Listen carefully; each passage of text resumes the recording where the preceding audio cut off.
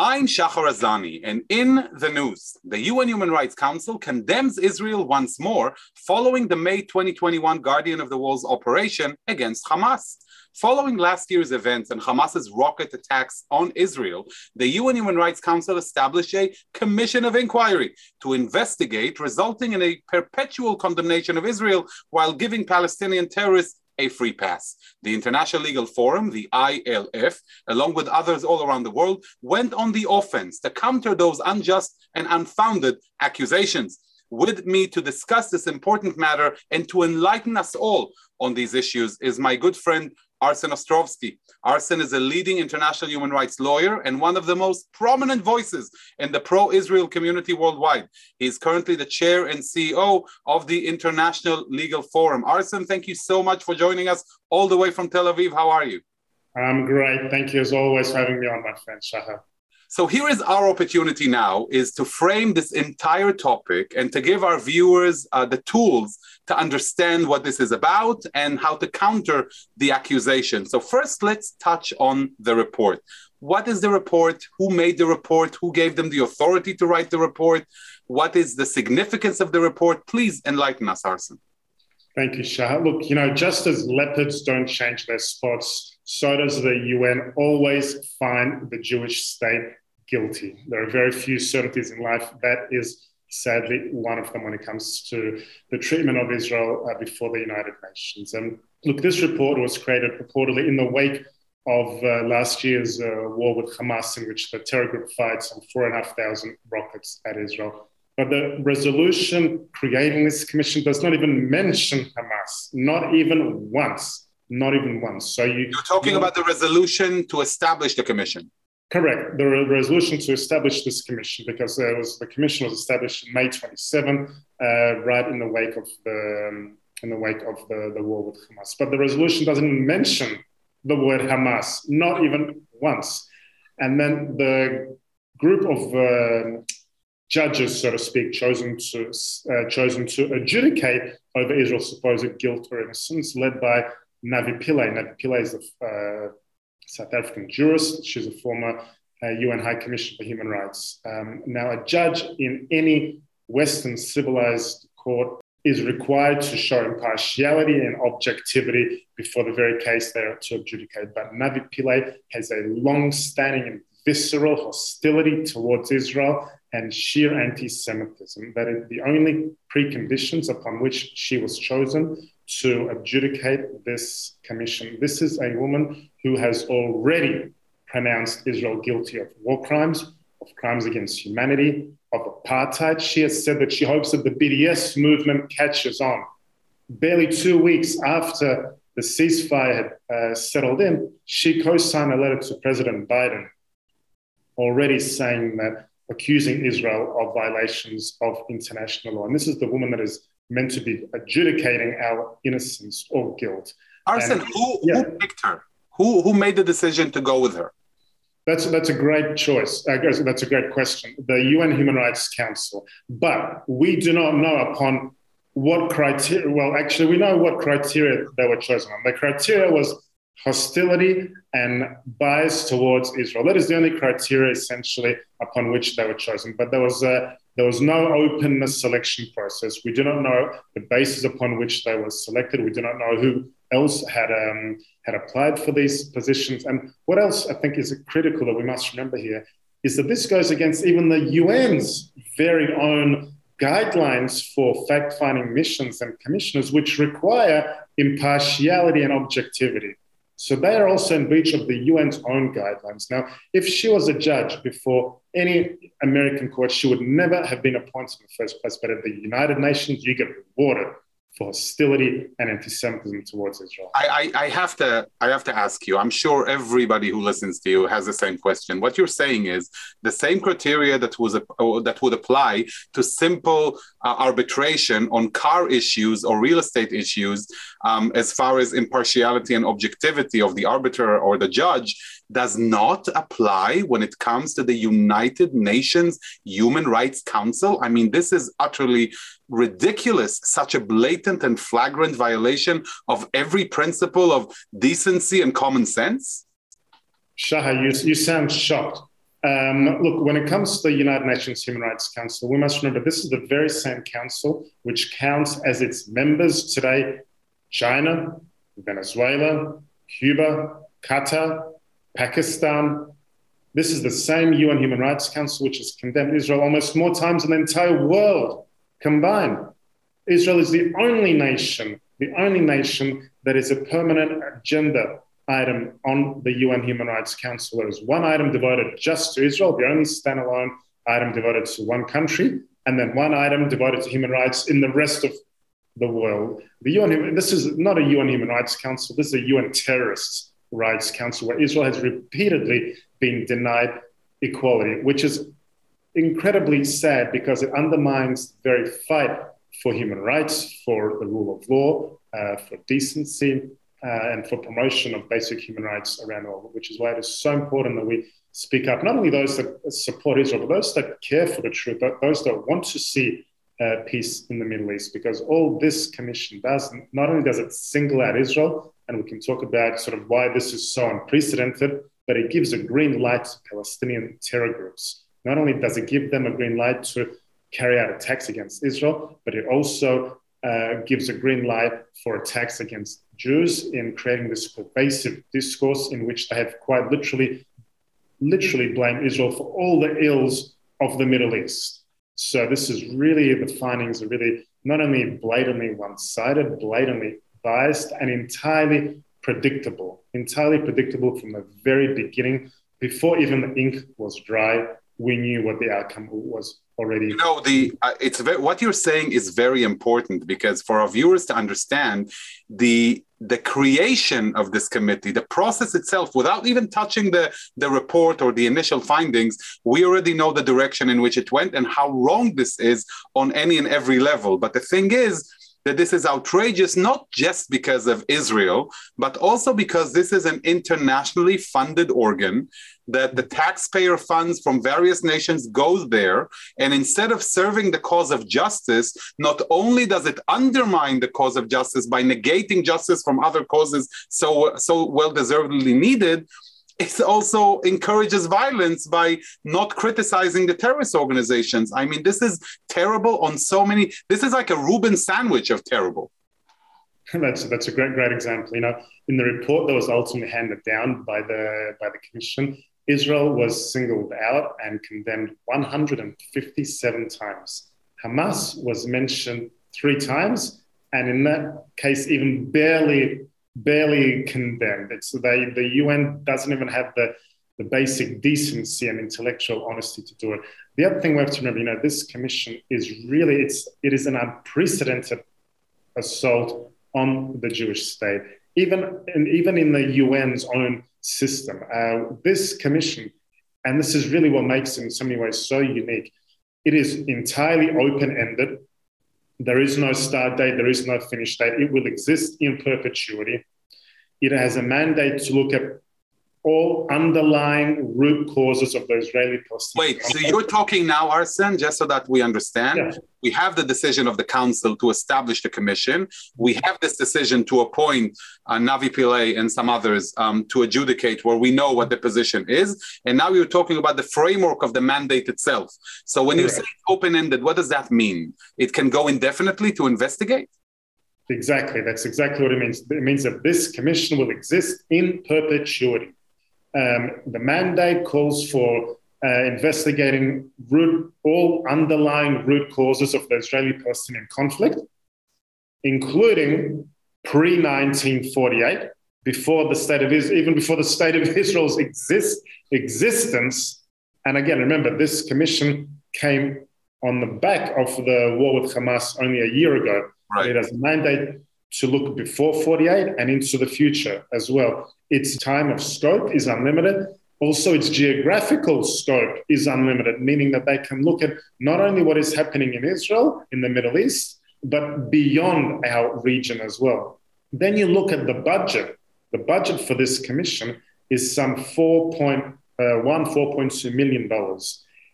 Every single other commission of inquiry or fact-finding mission of such nature is at $2 million annual. So this commission on Israel is at least double any other commission, including, by the way, the Commission on Syria, where some over 500,000 people have been slaughtered by Assad's regime, the commissions on Libya and Yemen. So this will exist in perpetuity, and there will be no process of, as other commissions are, of reviewing. So this will exist into eternity. And, you look at what's happening in the world around us is literally burning in Russia, Ukraine. You look at China, over 1 million Uyghurs that have been imprisoned in concentration camps. You look at Iran. Iran, by the way, is not even mentioned in this report. When Iran is the very organization that funded every single one of those some 4,500 rockets that were ultimately fired at Israel, but they're not even mentioned. So Arsen, the anti-Semitism and the anti-Israel bias of the UN Human Rights Council is not just an argument; it's a business. It's exactly, you're exactly right. It is a business, and at the UN, the business of Jew hatred sells. That is the stark reality. You look at the Human Rights Council; it is dominated by dictatorships, by tyrants, by murderers, by those who sit on the council. There is no democratic election process. Countries are guaranteed spots based on their geographical location and backdoor deals between each other. The ILF, and if you go onto the website, which I thoroughly looked at, the ilfngo.org, what I really love about what you've been doing is you're not just on the defensive explaining why Israel is right and why they're wrong. You actually went on the offense to expose what lies behind the adjudicators and the entire structure that presents this supposed report or findings to the world to see. And please elaborate a little bit about what you've been doing to counter these findings. Sure. I mean, look, the reality is we knew from before this resolution, before this committee was even appointed, we knew what the result was going to be. Right, unfortunately. That's unfortunate. Right. We knew that. So it's so important to go on the offense, as you said, and to expose the commission, to expose those that are adjudicating our guilt or innocence, to expose the hypocrisy, to expose their bias, their double standards, their visceral hostility against Israel and against the very fundamentals of truth upon which our justice system in the Western liberal order is based. So our organization, International Legal Forum, authored a major report which was done in collaboration with 25 organizations around the world, exposing Navi Pillay, exposing her co-commissioners, who, by the way, are equally as problematic as her, one of whom has called for embargoes on Israel and given advice to the Palestinians, the other who's accused Israel of ethnic cleansing. And, they're really in many ways no better than Navi Pillay. So we went to great lengths to expose everything they've said on Israel, all their prior statements, everything from all the charges they made against Israel, for someone like Navi Pillay, who actually applauded Iran's participation in the Durban conference in 2009, when Holocaust denier Ahmadinejad of Iran spoke. We showed that there were also links between Navi Pillay and PFLP, terror group affiliated organizations. So we went to great lengths to expose that with our global coalition of over 25 organizations from around the world, from the US, Europe, South Africa, and elsewhere. But not only that, we went further. We worked with our partners and allies to approach lawmakers and officials in countries around the world to urge them not to give any credence, to urge them to speak out, to urge them to condemn the bias, the disproportionate pathological focus of the Human Rights Council as exhibited in this commission. This had a tremendous impact and result. We saw 23 countries just this week come out. Talk to us about the international response. So they have the commission, they came out with their initial findings. What I'd love to hear from you is maybe a few words about what is it that they found. Just indulge us with some of the ridicule, and then what has been the international reaction. Sure. I mean, look, what they found was, this might come as a shock to you, but they found Israel as solely responsible for every single ill of the Israeli-Palestinian conflict. According to them, there's only one side to blame, that is Israel, whereas the Palestinians get an entirely free pass. And this is the absurdity of this. They're not even embarrassed, Arsen. They're not even embarrassed to something that the fourth grader would think twice before submitting to the teacher for lack of balance. They have no issues submitting at the cost of over $4 million on an annual basis. They are unabashedly proud in submitting this report of sheer lies and hate, and quite frankly, I would add one step further: incitement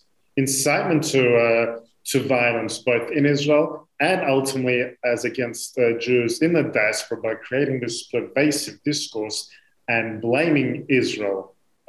So it's really very disturbing. I mean, they blame Israel for everything from lack of progress in the Palestinian peace front. They blame Israel for disproportionate action. They blame Israel even for the rights of women in the Palestinian territories. They blame us for every single cause they can imagine.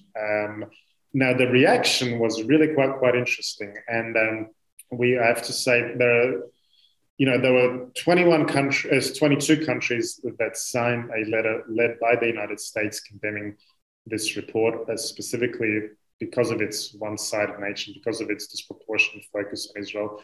Australia, in addition, made a statement in their own national right, very much likewise condemning the Commission, saying that it does not advance peace in any way. But you know what was the most interesting thing? And I watched the opening session of the Human Rights Council, when Navi Pillay and her co-commissioners presented the findings. And Navi Pillay said during this opening session that she was, and I quote, encouraged by the reception that their report received at the UN Human Rights Council. You want to know, Shaha, which were the countries that spoke in support of the Commission? Right, which ones? Iran, Syria, Lebanon, Pakistan. What does that tell you when these are the countries led by Iran that are applauding Navi Pillay's UN Commission? This is not a commission. This is an inquisition. It's a lynch mob. It is exactly a lynch mob. It is a lynch mob against not just the state of Israel, but against the very foundation of truth and the rule of law and justice. Subverting the foundations of what that work should be all about. And you were mentioning the countries that made statements against the report, which included, you mentioned Australia. Correct. There was some 22 countries that signed the letter led by the United States. But what's interesting about that is, and I think it's important to note, I mean, first of all, it's an incredibly commendable effort that 22 countries signed this statement. And by the way, some countries in Africa, as well as in South America, Brazil, as well, obviously a very important country, the UK, Germany. But out of those 22 countries that signed the statement, only 6 or 7 of them are actually members of the UN Human Rights Council, of which has 47 countries on the council. So only 6 or 7 of those 47 countries signed on to this statement, which I think is unfortunately a low number. But it also goes to show that, and we have to remember that the US has come back to the UN Human Rights Council after having previously withdrawn. And I think, notwithstanding their honorable intentions, I think what this has also demonstrated beyond any real shadow of a doubt is that, notwithstanding that, maybe it's time to end the facade, end the charade, that it is possible to influence the Human Rights Council for good, that perhaps the Human Rights Council is, at the end of the day, a completely irredeemable body whose sole purpose is a pathological obsession and demonization and vilification of the state of Israel. And a circus of wasting funds and resources, which is unacceptable in a world that, like you said so eloquently before, needs those resources to assist refugees in the Ukraine and other plights of people all around the world who are negated any kind of assistance because it's being used on business class tickets for irredeemable, biased commissions of inquiry like this one. It's truly unforgivable. It's unforgivable, it's an outrage, and it's not only an outrage for all those who support Israel, but really all those who do care about promoting human rights, who do care about peace in the Middle East, and who stand for the basic principles of truth, justice, of democracy. And this Human Rights Council, as underscored by this commission, is the contrary to each of those principles and values that we consider so sacrosanct. Arsen, beyond the statements made by the 22-23 states, is there any actual move that was taken against the UN Human Rights Council or against Pillay or against any of the elements responsible for this this parody of a report? Or it just remains within the realm of words? No, there are actions being taken, a number of which we're certainly supporting, advocating, one of which is in Congress. There's now in the works an act called the Commission of Inquiry Elimination Act, essentially to ensure that no funds from Congress go towards, in any way, shape or form, towards this commission, to ensure that no US taxpayer dollars fund this outrageous committee, which requires, as we know, a very heavy budget in order to function, in order to carry out their mission of vilifying the state of Israel. At the end of the day, at the UN, money talks. So Congress has certainly acted very fast and looking to do this. We are working with partners and allies in Europe as well, and most countries that have come out to condemn this report. And as you say, the words are great. Words are important. They're necessary to expose this bias, this one-sidedness, this wasteful, of important resources. But we need to go beyond words and actions, and including legislation to ensure that whether funds do not go towards the committee, whether there are punitive actions towards Navi Pillay and her co-commissioners, certainly to make sure that what they're seeking, what they're saying, that there will be a price to pay for that. Do you think, when you're talking about the actions taken and the moves in Congress and beyond, do you see down the line any chance that the US might decide to withdraw its membership and funding overall for this organization, or is it too much to hope for at this point? I think at this point, maybe it's a little bit too much to hope for. The previous administration, when also Nikki Haley was ambassador and Mike Pompeo was the Secretary of State, they pulled out because they said that the UN Human Rights Council became a cesspool of political hate, and which was defined by chronic discrimination against Israel. That has not changed. As we have seen by this commission, not only has it not changed, it has actually gotten worse. So you really have to ask, what good has actually come of it? What has to each and every person, and specifically to the taxpayers here in the United States who are funding the UN Human Rights Commission. So they have every right to come to the administration, or any administration for that matter, and say the money is going there. What is that money doing for me? Correct. I would be aghast at being a US taxpayer, knowing that a country like Venezuela is judging the way in which we carry out, in which we observe human rights. A country like Venezuela, or a country like China or Cuba, these are dictatorships. These are countries that are committing gross human rights abuses, and they are the ones sitting in positions of judgment, not only of Israel, but of America, of the entire West. So I think it is an outrage, not just those who care about the truth, but those who also care about how and where their tax-paying dollars go. And in any way, shape, or form, can this report be enforced in any way against Israel? Can there be measures taken against Israel as a result of these bundles of lies? The UN Human Rights Council certainly, I think, is aiming in that direction. What we will see, I believe, is this coming September, when the UN General Assembly meets, we can very likely expect a resolution before the General Assembly based on the report's findings. Now, this report that was just issued, now this is just the first stage. And at this point, they looked at specifically some preliminary issues, and also looked at compliance with past missions and resolutions. The next stage, we know they're going to be investigating, and Navi Pillay said this, they're going to be investigating also, has the crime of apartheid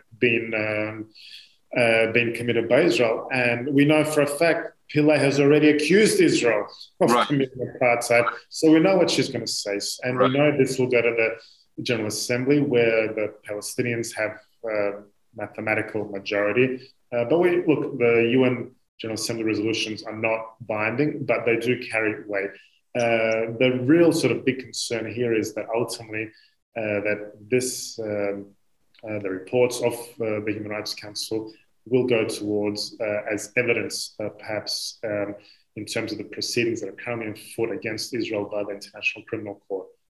So that is the primary concern here, which obviously can have very important ramifications, legal ramifications, which is why it's so important that certainly not only that we speak out, but that our allies, not just act out elsewhere, actually act against the commission to ensure that we get away with this. That's why we're lucky to have you at the helm and the ILF and others, the huge coalition of not just talkers, great talkers, but doers. I want to ask you just quickly a last question that, on a personal level, Arsen, because you've been fighting this battle for a long time. You are out there in the trenches, battling on every possible front in the US, in Europe, at the UN. So beyond the trouble du jour of this occasional anti-Semite that the Jewish people has seen come and go for thousands of years, and the reports that come out every few years, pillar of defense, protective edge, all of these come together. Is there a solution on the horizon that you think could be a more permanent one? What do you think can be done? Are you hopeful that we have a chance of fixing the problem, not just the symptoms that arise every once in a while? How is your feeling about that? Look, at the UN, it is the bias, the hostility against Israel is so entrenched. It's so systematic and it's so pathological that, I wish I could give you a more positive answer, but I don't see that changing anytime soon. We say that there are only really two things, certain life, death, and taxes. We can add a third, that it will always be found guilty before the United Nations. But the fact of the matter is the United Nations is not going anywhere. It is the only global multilateral body of this kind that exists. So Israel has to be there. What I take away from it and what gives me motivation is that, barely 70 years ago, we didn't have a voice. Right. We didn't have a country. We have that now. And so we have not only a right, but an obligation to speak up, because we have a voice. We can speak, and by we, I mean not only the state of Israel, but all those who support the state of Israel, whether they be in America, in Europe, in around the world, who support Israel, who stand for the truth, who believe in a strong, Israel-American relationship. We have a voice, so we have not only a right, but in fact a duty and an obligation to speak up, to speak out, to condemn the lies, to condemn the hatred, and to explain the truth, to explain what is happening. So I think, that's, for me, that's what gives me certainly the motivation to see when my country is being singled out and delegitimized. That is when I stop. That is when I act. That is when what inspires me, and certainly I think all those who care about Israel and the truth the truth is, Arsen, that's a great note to end our conversation today. But it's not just a conversation. This was downright 101 tutorial about dealing with the UN report, its origin, and what to do about this. And I urge our viewers to go to ilfngo.org, see all of the resources relevant and available on this matter, and follow Arsen's call for action. Don't just complain, bemoan the issues during Shabbat dinner, but do something about it. Take one image, one accusation, post about this, share it, share people the problems that are so inherent to the existence of this organ, not in a huge way. Start small with the small screws that make up this industrial machine of lies. Together, we will dismantle it. Arsen, thank you so much for everything that you do. We're big admirers. It's been a pleasure having you with us, and keep on fighting the good fight. We are with you all the way. Thank you, Shahar. I appreciate that. I'd like to thank all of you for watching, and to all, stay safe, stay healthy, and do something about it. For JBS, I'm Shahar Azani. Until next time, shalom and lehitraot.